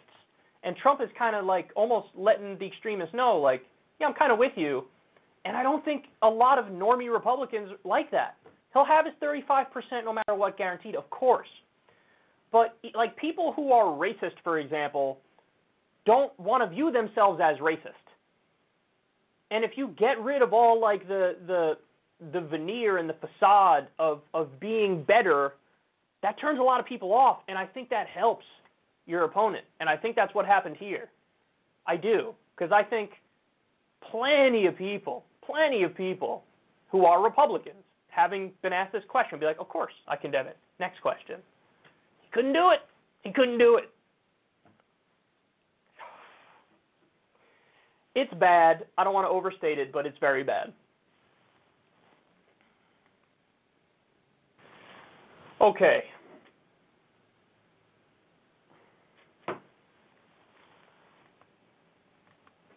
All right. I also want to go to the election fraud point.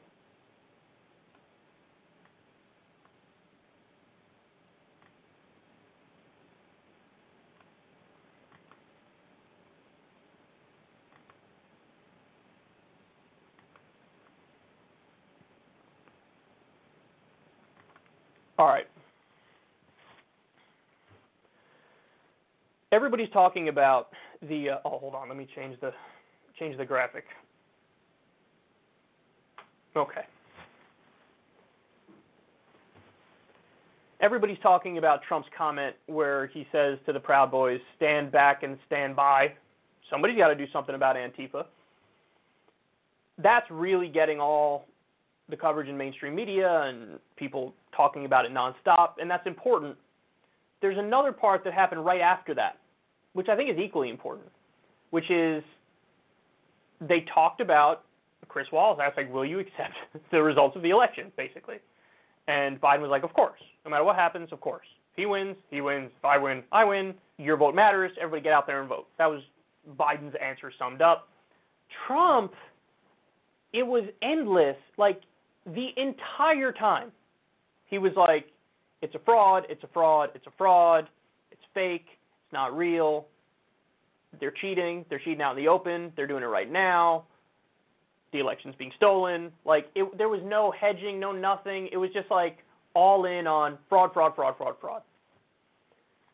Now, that's him saying, listen, if I lose, I'm not accepting the election. That's what he's saying. I mean, it's not up in the air. He's letting you know that's what he's going to do. But here's one of the parts that stuck out to me, because this says everything about Trump and about where he's at.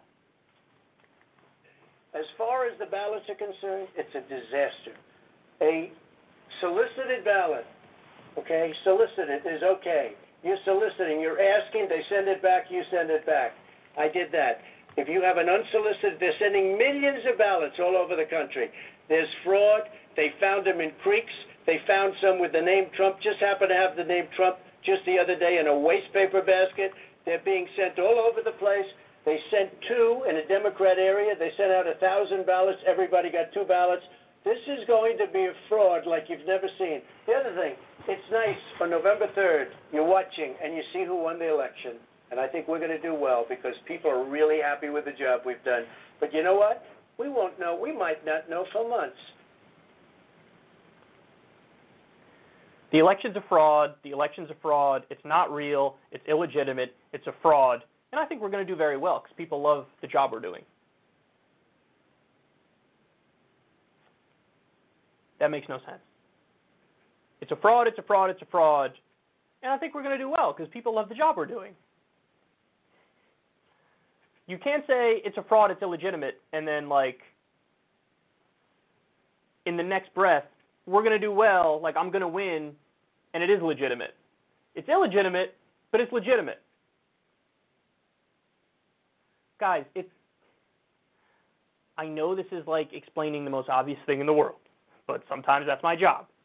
And this is him making clear, like, yeah, if I lose, I'll say it's illegitimate.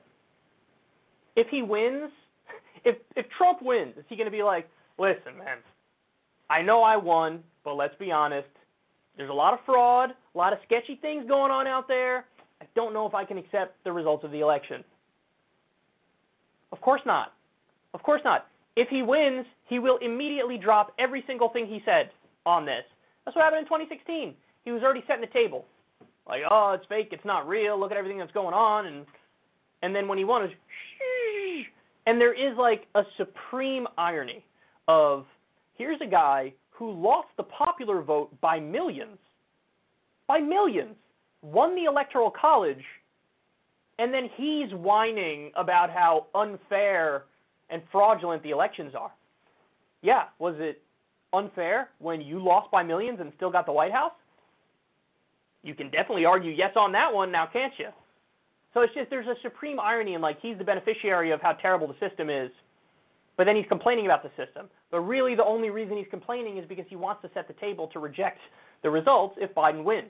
Or if Biden wins in, like, a landslide, he could try to save face, I guess, you know? Like, he might do one of those things and try to, well, you know, no way I would have lost by this much. Fraud, all the fraud, and it's all illegitimate, it's all not good. And by the way, the stories he's bringing up, who knows what his source is? Because Donald Trump is the kind of guy to see a blurry Facebook meme from somebody named MAGA Chick 69 and think, like, that's factual. Everything I don't like is fake news, but if I see a meme on Facebook that's blurry that says something about votes, yeah, that's obviously accurate. He's a Facebook grandpa, and he's a Fox News grandpa. And and he's the president, most powerful person on earth, and this is what he does. This is what he does. Again, I don't want to belabor the point, although I already have, but yeah, this is not something any other president would ever do. The way you answer that question is, of course I'll abide by the results, unless you don't want to abide by the results if you lose. And that's what it is. So you can only hope that the machinery that's already there kicks into action and, like, sure, he might be kicking and screaming, but he's kicking and screaming as he's being dragged out. And then you have to worry about the reaction from his people. Because you don't know how many Kyle Rittenhouses there are out there. And that's a scary thought. Okay.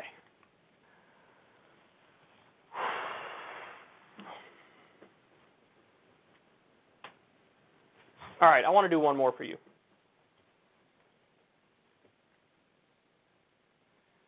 So with the debate that happened, the first debate between Trump and Biden, the biggest takeaway is actually the saddest takeaway, which is the left lost. I mean, the American people lost, but the left lost. And that's actually, like, I'm repeating myself when I say the American people and the left because of the numbers and because of what the actual centrist position in the country is. Not the centrist position in D.C., but the centrist position among average Joes and Janes. So let me show you this tweet here. This is from Ryan Knight, proud socialist. He says, reminder, leftist policy positions are super popular with everyone except the corporate donors who control our politicians. The left really is the center. Now look at these numbers. These are from a variety of polls over the past 4 or 5 years. And, you know, you could look at any poll and you're going to get in this ballpark with these issues. But 62% want tuition-free public college. 70% want Medicare for all now. That's peaking. 76% want the wealthy to pay their fair share in taxes. 81% want a Green New Deal. 90% want universal child care. So in the debate, what you had is Trump say to Biden, yeah, you want to do socialized medicine. That's what you want to do. You want to do Medicare for all. Isn't that what you want to do? Biden's like, no, I don't want to do that at all. I don't know what you're talking about. No, I'm against that. So again, the Overton window, which is the spectrum of thoughts that are allowed, is way off to the right in Washington, D.C., way off to the right among the elites and the owner class. And that was reflected in this debate, where it was like, all right, for an hour and a half, let's see who hates the left more. Please, proceed. And that's what the debate was. But listen, I'm here to tell you, that's a mirage.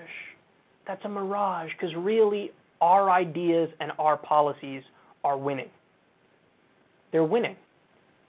The problem is we have flawed messengers who are not bringing this home. We've had our fair share of wins. We can all be happy about those. You know, Jamal Bowman's a great example. He just won. We have, you know, the squad there now. But we need to stop relying on moral victories in other ways, because we don't win as many of the races as we should. Now, we are up against all of the corporate money in the world and all the billionaire money in the world, and we are up against a hostile media. So it is difficult and it is going to take time, but we need to get super serious about winning. Because for us, winning means on these policy issues. So it's almost like by any means necessary short of violence. So no violence, but outside of violence, by any means necessary. Be as Machiavellian as humanly possible, as clever as humanly possible, because the left needs to start winning, because honestly it's a tragedy that the American people are already with us on the issues, but our people don't win every single race that they're in. So moving forward, we have to find a way to bridge that gap. And we have to be serious about it. And, you know, in my opinion, I think one of the most important things is we got to stop preaching to the choir. We have to stop being comfortable as a niche subgroup. Like, we don't want to be on the fringes of society anymore. Unfortunately, a lot of people on the left do want to be on the fringes. You shouldn't want to be. You should want to be the dominant strain of thought and the dominant philosophy, because then we'd actually win on these issues and have our politicians in there and get the W's.